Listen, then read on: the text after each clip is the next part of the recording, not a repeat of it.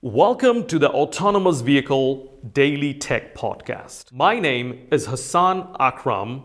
I am the host of the Autonomous Vehicle Safety and Security Podcast. This is my second podcast, and in this podcast, we will be broadcasting focused discussion on technical subject matter. Enjoy the podcast, and thank you so much for listening.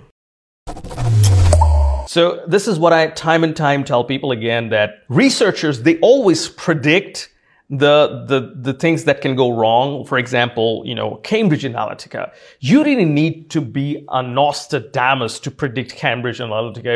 If I look back, 15 years ago when we did research and privacy, a lot of scientific papers were talking about something like this. This is getting too dangerous, the way we're giving out our people's data.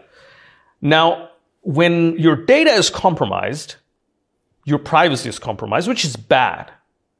However, the prediction that the researchers, engineers are making about autonomous vehicle, connected vehicle, if that comes true, if Hollywood comes true in this case, we'll be paying the price with human lives. That's one thing that we really have to be aware of and think about.